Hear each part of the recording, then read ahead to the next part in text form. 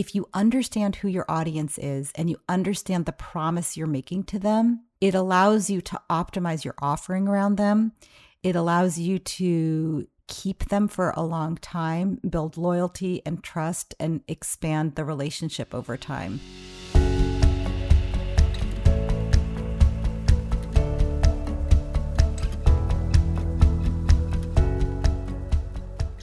Welcome back to Media Voices, everybody. We take a weekly look at all the news and the views from the media world over the past week. So I'm Chris Sutcliffe. I'm Esther Thorpe. And I'm Peter Houston. Before we get into anything, please do look out for our latest Conversations episode this week, which features insight from Eurosport and Podinstall about how you can transform your evergreen content into podcasts with all the prestige and revenue that comes with that. So do listen out for that. We're polishing that up. It's going to go out this Wednesday. And that extract you heard is from my interview with Robbie Kelman-Baxter. Robbie literally wrote the book on the membership economy and has a new book out on building compelling subscription offerings. She started working with membership and subscription models with Netflix, where they were still sending out DVDs. Do you remember that, kiddies? What's a DVD? And she's now, this is the exciting bit, she's now involved in a direct-to-consumer event with her good friends over at FIP. Very nice. Well, we have that to look forward to, but before that we have a rich seam of weekly news to push through. And we're going to begin by discussing, something that I think might actually enrage me a little bit as we go along. So, Press Gazette's Freddie Mayhew is reporting that UK publishers are facing losing hundreds of millions in display ad revenue when Google switches off third-party cookies. Esther, can you just give us a quick bite-sized potted history of what is actually going on there with third-party cookies? Okay, so Google announced, was it last year or was it 2019? No, it was. It must have been 2019 because Feels like part of hundreds of years ago. But part of why I'm annoyed about this is it feels like the publishers have had a long time to deal with this. Sorry, I just said Google and my phone was just like, hello, can we help? No. So Google basically said, we don't think third-party cookies are good for the internet ecosystem anymore, so we're going to phase them out by 2022. With kind of very little plan about what else would fill their place. Now, come on. Well, to be fair to Google, Safari and Firefox and whoever else had already kind of blocked them, right? Mm-hmm. Yeah. So, I remember the time. So, 2019, Firefox were like, we're going to be the privacy-first browser. We're going to block all third-party cookies. Apple were kind of like, oh yeah, we really care about privacy too. We can collect all of our users' information in our own ecosystems. We don't need them either. So we're also going to make Safari privacy first. At which point Google is then there kind of like, well, we can't be the only one that's not. So towards the end of 2019, like people spotted they were testing this third-party cookie option. And yeah, they basically just kind of dropped the bomb in 2020 that they were going to drop them entirely. But I think people were expecting a bit more of a kind of option to switch them off or something, but no, they were just like, we're going to just kind of turn them off. Yeah, I think actually something we need to mention now is we are aware that Google is doing this because it has a competitive interest in doing so. It is not doing it purely out of the goodness of its heart. Oh, really? I think we just need to acknowledge that because now we can talk about what impact this is going to have on publishers. So, the Competition and Markets Authority reported in July last year that UK digital display ad spend reached £5.5 billion in the UK in 2019, half spent with Facebook and another 10% with Google. Unfortunately, as a consequence of that, Press Gazette are reporting that there are fears that we're, quote, hurtling towards the edge of a cliff because it's going to cut around, it's hundreds of millions in display ad revenue as a result. I have a big problem with this headline. Okay, well. The way that this was reported is that UK publishers earned around 70% less revenue overall when they were unable to use third-party cookies to sell personalised advertising, but competed against others who could. Now, if they're switching it off entirely, everybody is then on the same kind of really crappy level playing field. And I know that there are arguments that, yes, Google's got its own ecosystem and stuff, but it's not like publishers are going to suddenly have this problem that they didn't know was coming up and they're going to be the only ones at a disadvantage. Everybody is at the same disadvantage, and Google, with the best one in the world, is trying to put in things to fix it. Well, whose is the best will in the world in that sense? I was going to say Fix is doing a lot of work in that sentence. And also, third-party cookies are a really, really crappy thing to be selling data against. That no one is arguing with that. Yeah. So in a sense, if you're there like, oh, we're going to lose hundreds of millions of pounds, it's like, find a smaller violin. The one good thing that will come from this, well, there's a couple of good things, hopefully, that will come from it. One is the worst of the ad tech companies will go away. Mm-hmm. They'll be bought up or they'll just disappear. And that, that awful retargeting pyramid Ponzi scheme of retargeting will disappear to some extent, at least. You want a toaster? Do you want a toaster? Do you want a toaster? Do you want a toaster? Do you want a toaster? Yeah, go on. And the other thing is that publishers with a brain will develop their own first-party data and their own solutions, and they'll work with decent networks, or they'll create their own networks, and we'll move on. The whole industry will move on. Yeah, this is my problem with this, is that it's almost a sort of, well, look, this money's going away, and it's not talking about the opportunities to kind of fill that box in. There's a couple of sentences in there saying, oh, you know what, if no alternative presents itself. But there are alternatives. We've spoken to people who are saying, actually, this is a really good opportunity for publishers to re-emphasize their own first-party data. In addition, it's not in Google's interest to just completely cut this, advertising, all these advertisers out of the equation entirely. So they're doing things with, flocks. They're building out other opportunities for this. So it's not as though we're not hurtling towards the edge of a cliff with no parachute or way to sort of like change course at all. It's that obviously we're still over-reliant on Google and Facebook to some extent, but it's not this kind of apocalyptic scenario that it's being presented as. So there's another theory that and I know a number of publishers have seen this starting to happen, is that when there aren't options available for this anymore, there's going to be a huge swing back to contextual advertising. So if you've got a bike and you want to sell a bike, you'll go to a cycling magazine where people are looking at bikes, and that really, really benefits publishers. Me, who invented that business model? No, I mean, it's about purchase intent, isn't it, rather than sort of just like attention grabbing. Didn't we have this the other week where we were talking about advertising coming back after the pandemic, and there's that idea that people don't advertise when there's not an intent. When people can't do something, they can't buy something, there's no real point in advertising. And the whole premise of that kind of retargeting is being shown an ad for something that you've already bought. That's insanity. Yeah. The best person to read on this, and I actually stopped reading them because I was exhausted, is the ad contrarian. Yeah. I had to stop reading him because he's so right, but it's exhausting that he's right.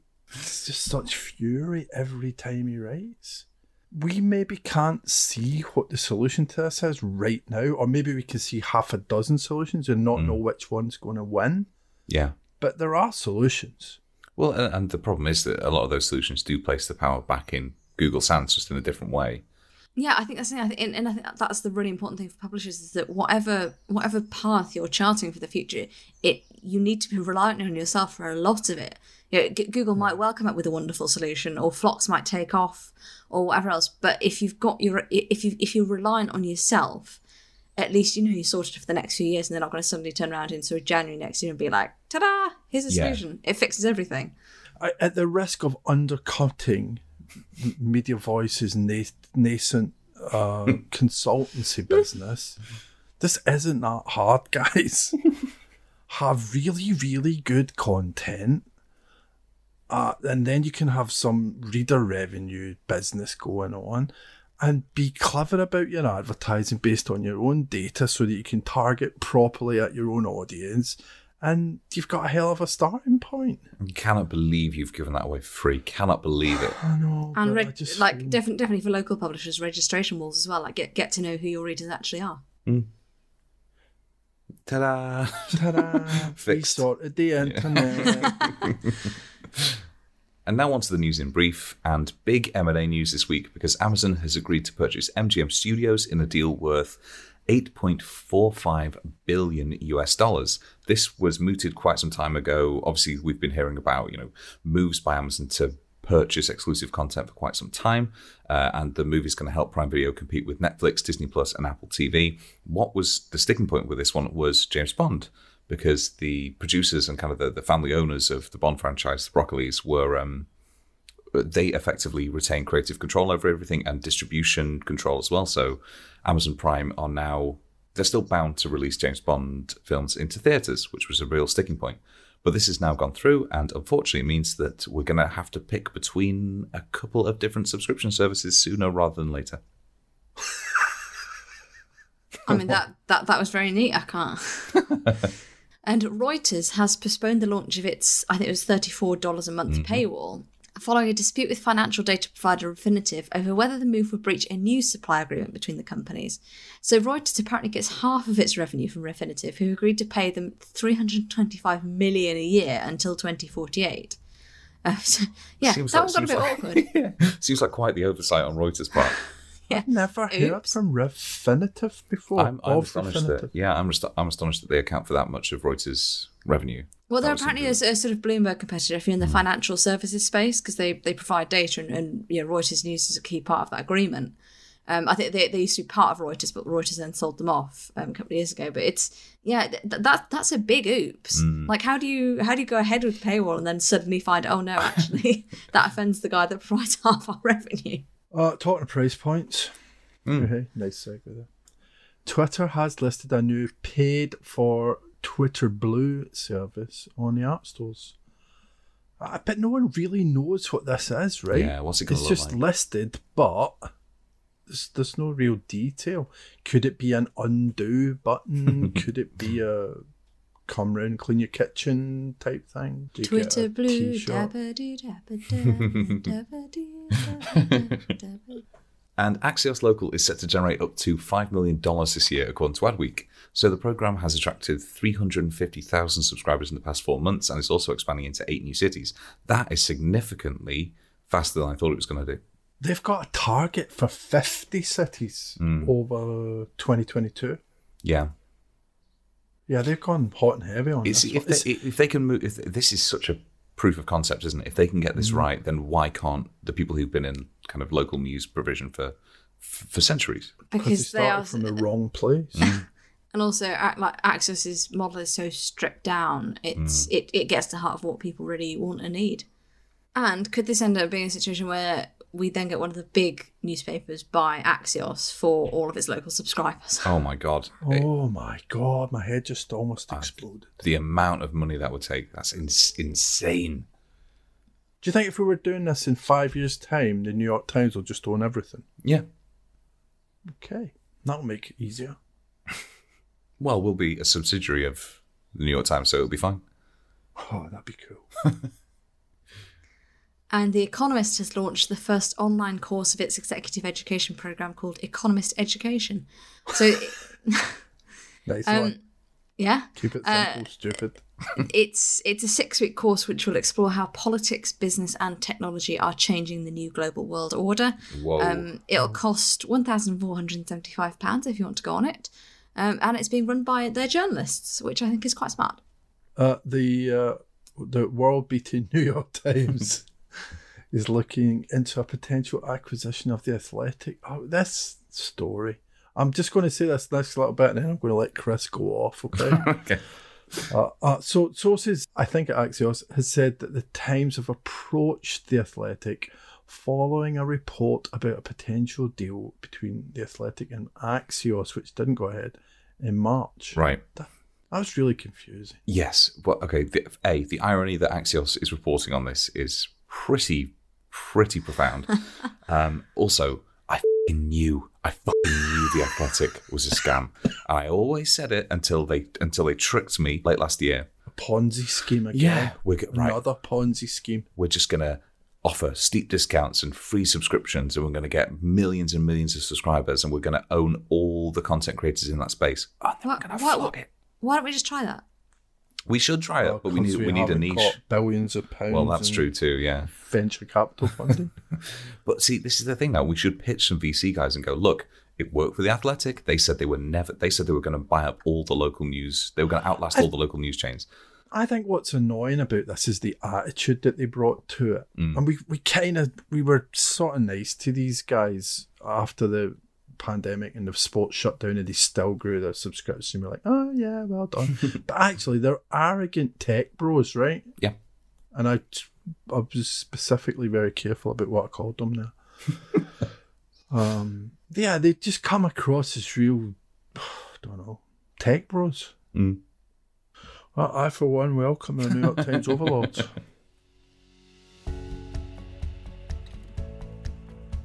This week I spoke to Robbie Kelman-Baxter, an author and consultant, helping to develop membership and subscription models. Robbie's working with FIP on an online event focused on direct-to-consumer business. The agenda features publishers but also consumer companies like Strava and Citizen M Hotels. I started by asking Robbie how she got started with membership and subscriptions.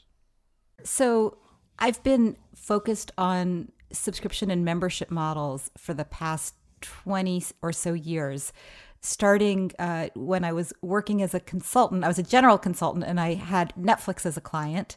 And this was just after Netflix had gone public. They had a presence across the United States. And we're not global, and it was still 3 DVDs out at a time. And I fell in love with their business model. I loved how they were focused on doing one thing really well for the customer on an ongoing basis. And I loved that they were getting recurring revenue in a predictable way.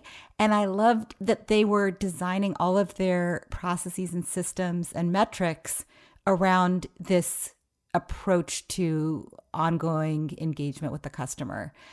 And as I was falling in love with Netflix, everybody else was too. And I started getting calls. I was an independent consultant. I was getting calls from people saying, hey, we want to be the Netflix of news. We want to be the Netflix of music. We want to be the Netflix of bicycles, dental pain management products, like you name it.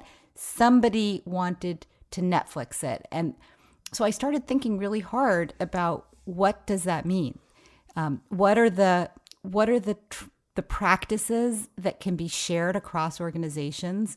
What are the questions organizations should ask themselves if they want to be like Netflix? And what does it mean when they say they want to be like Netflix? And in most cases, it meant, closer to the customer, ongoing relationship, and recurring revenue. And so I've been focused on that area ever since. I've written 2 books. The first book, The Membership Economy, came out in 2015. And I really wrote that book to explain to people what I was seeing, that this was a massive transformational trend that could be applied to virtually any kind of business, regardless of the size or industry. And I just felt like people weren't getting it. They would say, it's not relevant to us.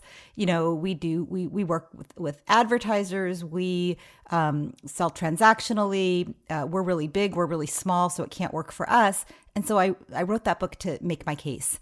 5 years later, I don't have to make the case for organizations to consider subscription pricing. But a lot of organizations are struggling to do it successfully. They're running into problems. It used to work for us. We used to be able to get subscribers. Today, people don't want to subscribe. We put out a subscription and nobody's signing up. We put out a subscription and the wrong people are signing up and they're canceling right away.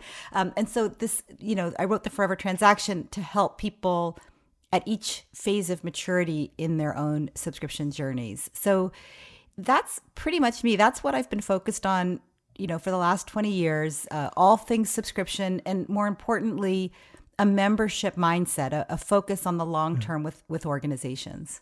So you were well ahead of the game as far as publishing and general media is concerned on this idea of direct to consumer revenue. But now you're working with FIP, and you guys are doing an event in June looking at how direct to consumer revenue models will become, they say, the primary source of revenue for media businesses. Do you think that's true?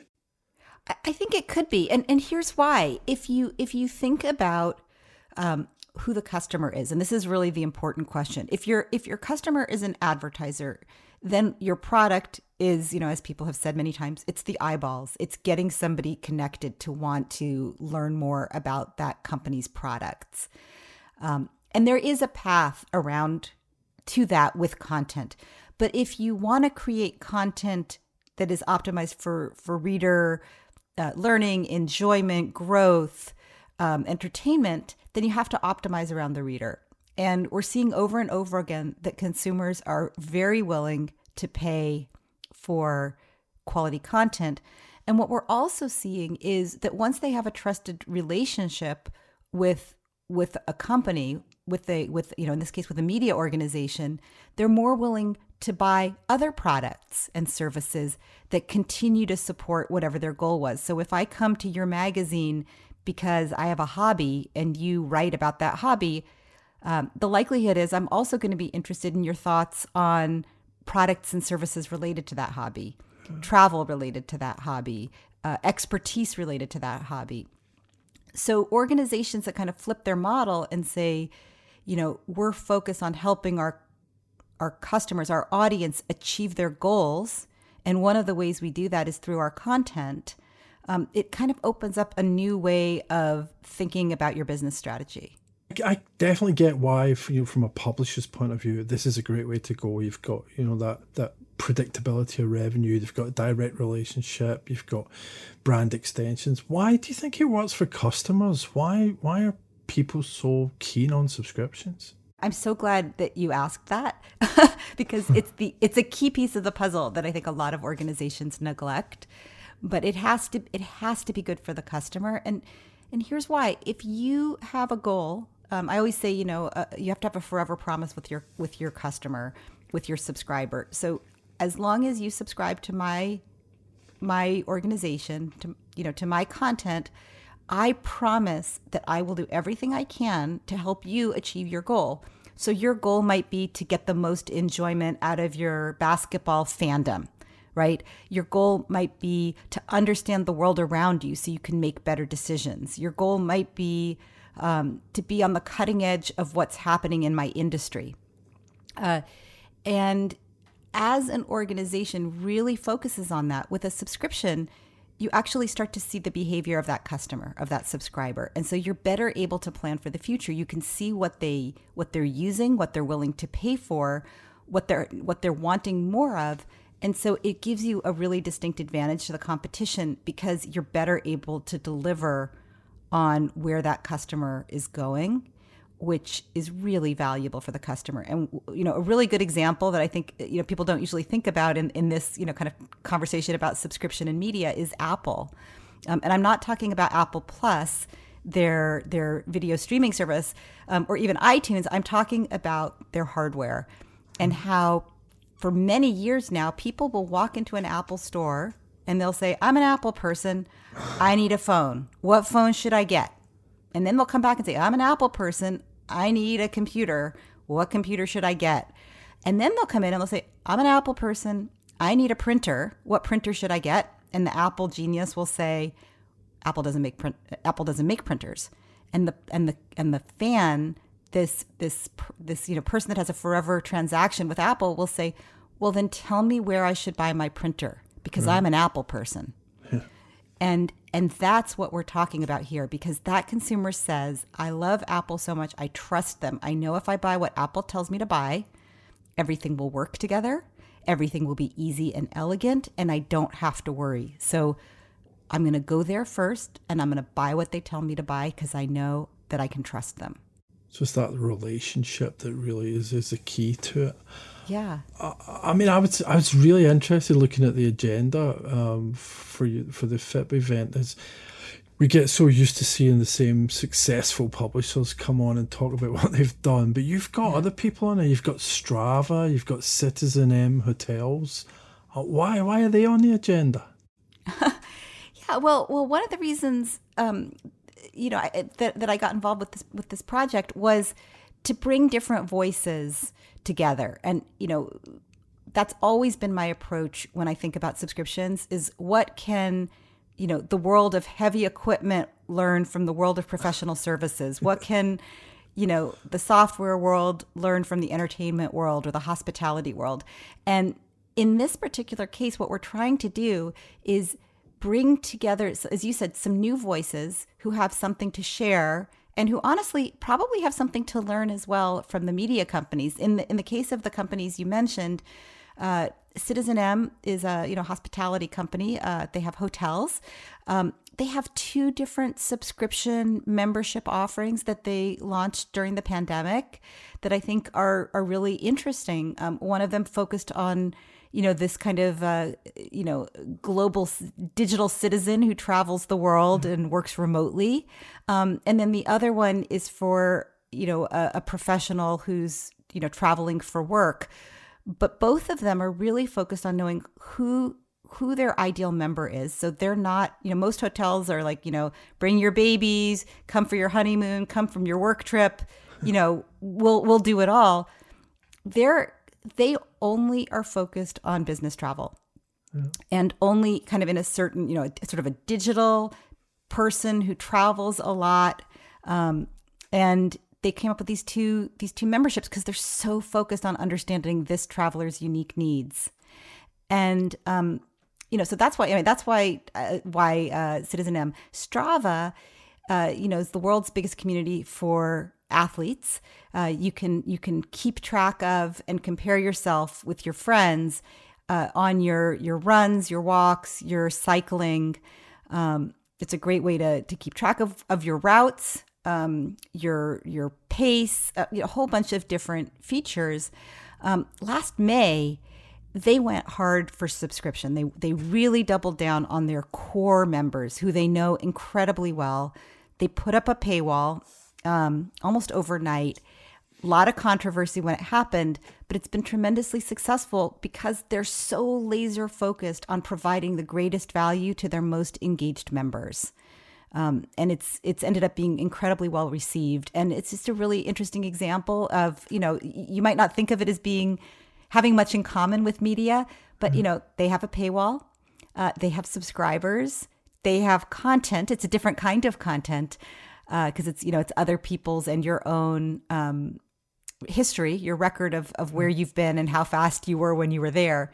But they've been really, really thoughtful and creative in balancing, subscription and ad revenue or sponsor revenue, and in how they think about what goes behind the paywall, and in how they communicate that message, confidently, transparently, honestly to their community. So those are 2, I think, really interesting companies that I think we're actually pretty lucky to have them, and very senior people coming to speak. I actually have a Strava subscription, and I use the Citizen M hotel in Glasgow when I go to Glasgow. So I felt very seen when I saw this agenda. I thought it was great. Oh, good. I'm looking forward to those sessions. Just looking back at those kind of companies, and you mentioned Apple, and that the sort of community around Apple products is legendary. How is media doing in compared to some of these other industries when it comes to that sort of direct to consumer situation? I think there's a huge range across media companies. I work with a lot of them. I do a lot of speaking, but I also work as a consultant with many organizations, and I see such a range between, certainly the well-funded leaders, let's say the ones that the usual suspects, the New York Times, Wall Street Journal, Post, the Financial Times, and then some of the hyper local ones. Media, I think, is really interesting, and what they've done at a very local level. There's a lot of really good examples that are doing it well. I think there are also organizations that are struggling to catch up, a lot of times because they've been straddling the fence. They're sort of unwilling to really commit to subscription, because I think committing to subscription, committing to readers, and weaning yourself from advertisers is very scary, because you're giving up revenue and not knowing if the revenue is going to be made up on the other side. And it requires more than just slapping a subscription price onto your product. The next thing that happens is you start looking at the content and saying, what content drives conversion? Which articles drive conversion? What topics are people willing to pay for? I was talking to a business publication last night, and they were saying that for a long time, their newsroom was very focused on clicks and reads. And, they would have articles like, what's the best pizza in your market, right? Because that a lot of people want to read that, but nobody's going to pay to access that article. People are going to pay for the article about, this office tower is going up in your neighborhood, and these are the companies that are moving in, so that you could maybe, go market to them or go complain to your city councilman or what have you. That's the kind of information that people are willing to pay for. So it changes the newsroom as well. And I think those are some of the issues is, the organizations that are doing this the best are thinking holistically about content, about the digital packaging of the product. So it's not just about the content. It's about how easy is it for me to access the content? How easy is it for me to find the content I need wherever I am? How easy is it for me to personalize it so that it's useful to me?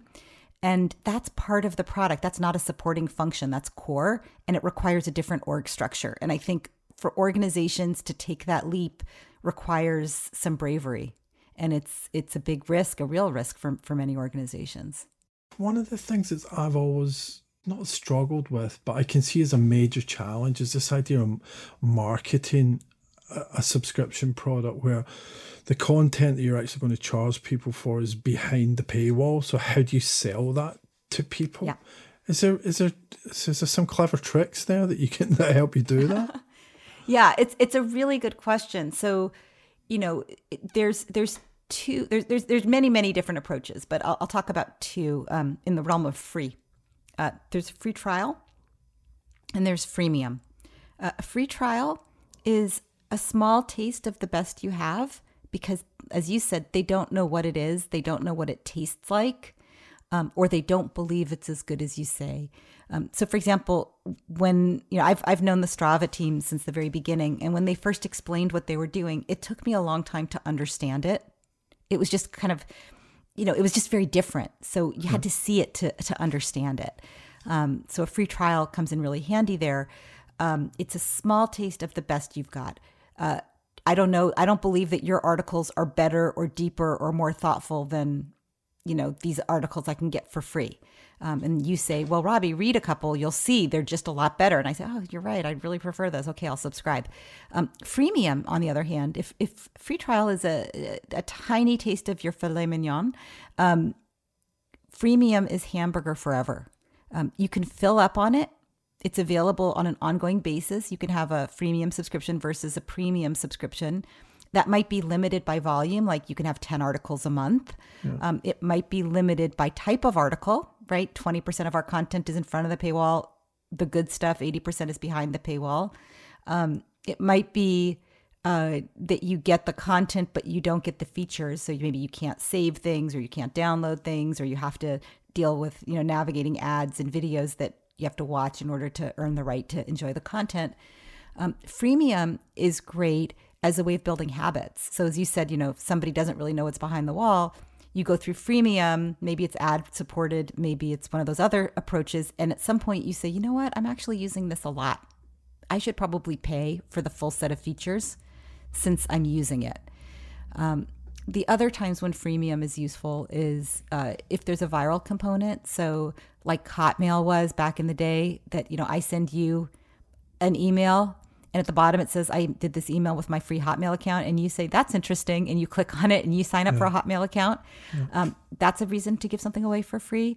And then the other reason to give something away for free is if there's a network effect, meaning that each new person that joins creates more value for the other people that are paying. And that's like what LinkedIn does, right? You and I might not pay for our LinkedIn membership, but if we weren't there putting our content out every day, describing our resumes and our backgrounds, it wouldn't be valuable for the job seekers and recruiters and salespeople who are trying to connect with us. And those are the people who are willing to pay. So there doesn't have to be a dollar value on every customer. Sometimes it's just the fact that they're participating.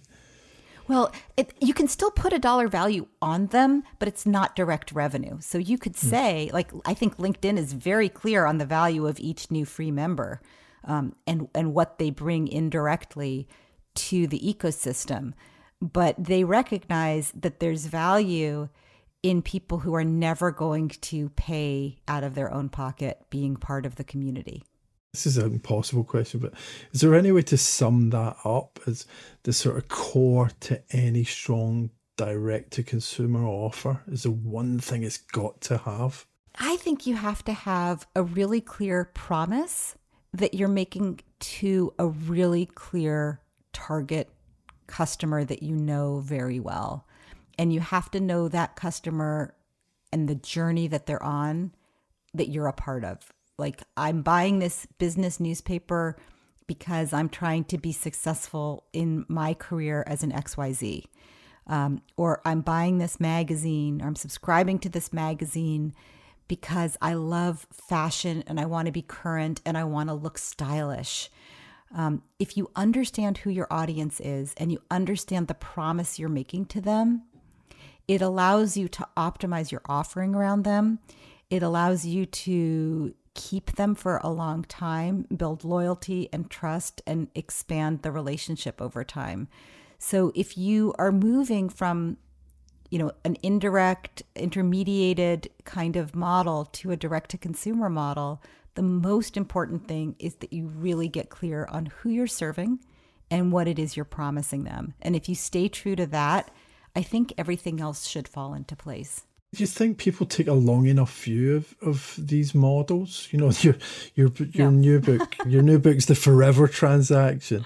So that's the clues in the name, really.